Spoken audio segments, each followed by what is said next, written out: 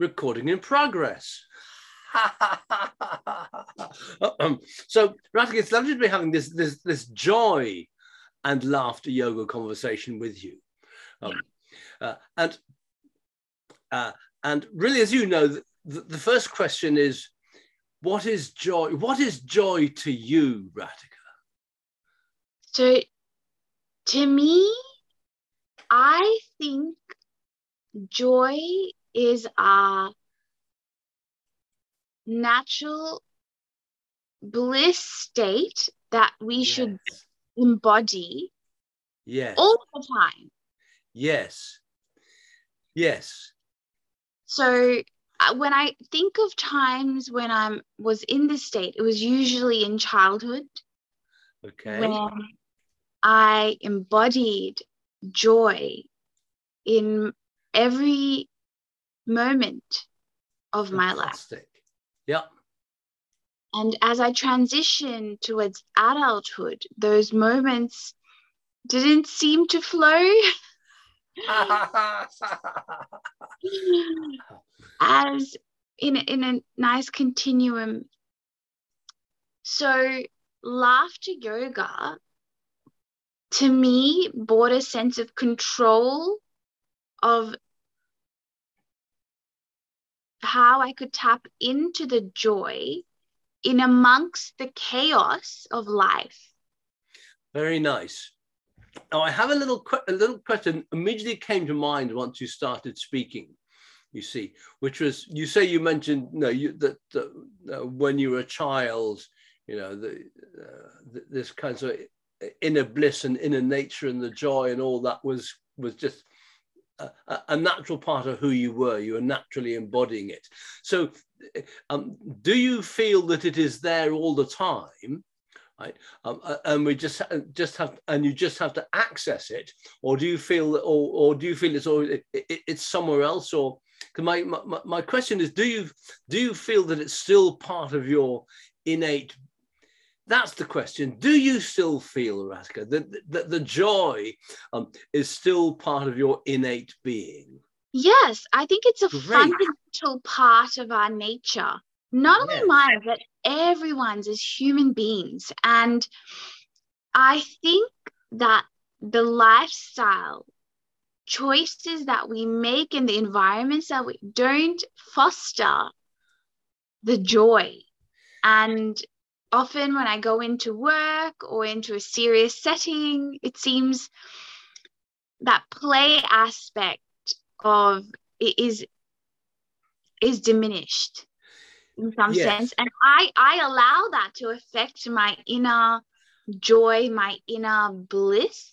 Yeah. But now being more aware of it, I can control how my external control to a certain degree when I'm exposed to a setting that isn't fostering the joy within me, to not allow it to affect my inner joy and my inner. Very nice. I'm sure that what you're saying, I'm sure, is something that everybody will relate to.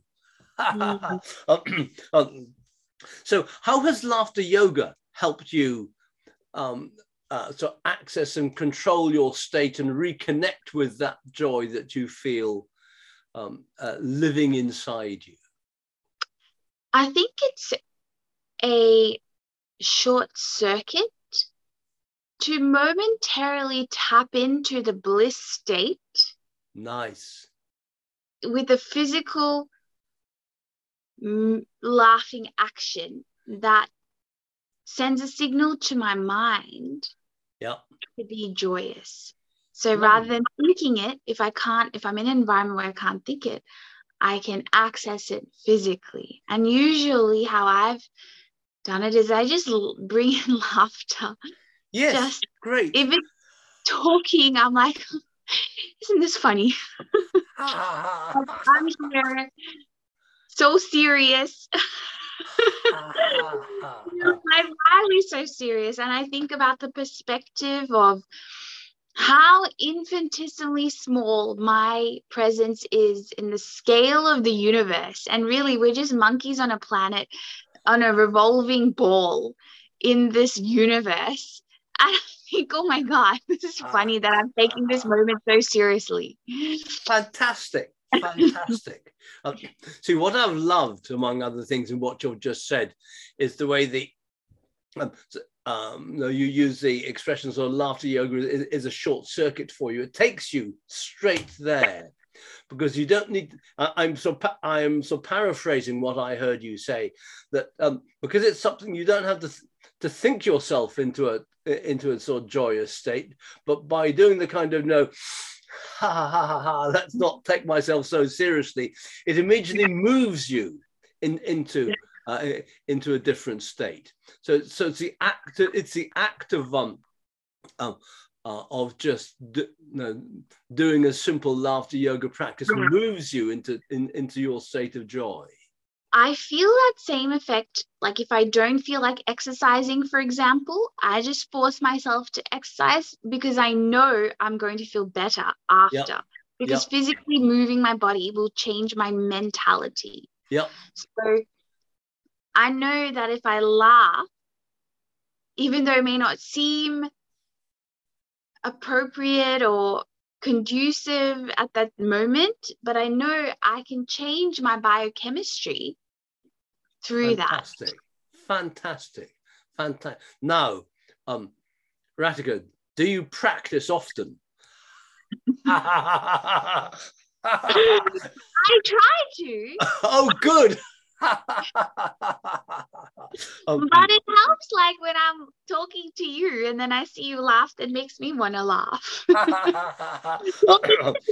Embody that same philosophy about life and laughing through life definitely cultivates that habit in my life. Fantastic. And would you sort of go along with the proposition that if we do a practice long enough, it stops even being a practice and it stops even being a habit and it just becomes part of who we are? Do you feel that's a fair statement? I think that's a fair statement, that if you practice continually, you can develop a laughter resilience. Nice. In your life. Yeah. And that will carry you through times which are more testing than if you didn't have a fundamental laughing practice. Fantastic. Wonderful. And just to go right back to the beginning, and you find that your laughter practice and your laughter yoga practice and the act of just going the kind of the breathing and ha ha ha ha ha, that takes you very quickly into, or reconnects you very quickly with your state of inner joy. Yeah, and I think I seek people to laugh with as well. Yep. I think I seek people who I know will just laugh at anything. I'm like, oh, I'll go and try and share that moment with them. And I think that moment sharing with someone else also boosts their mood. Yep. When you find someone that shares that same philosophy about laughing or going through life that way, you both are like sunflowers energizing each other in that moment. Yes. So a joy tip in a way is to find someone to share a bit of laughter and a bit of joy with, because you then get a kind of a bio loop happening between you. I think that social connection is very powerful. Fantastic. Ratika, absolutely wonderful and fantastic interview. Thank you very, very much for taking the time to have this chat and this interview and to share your experience. You're most welcome, Joe. Very much.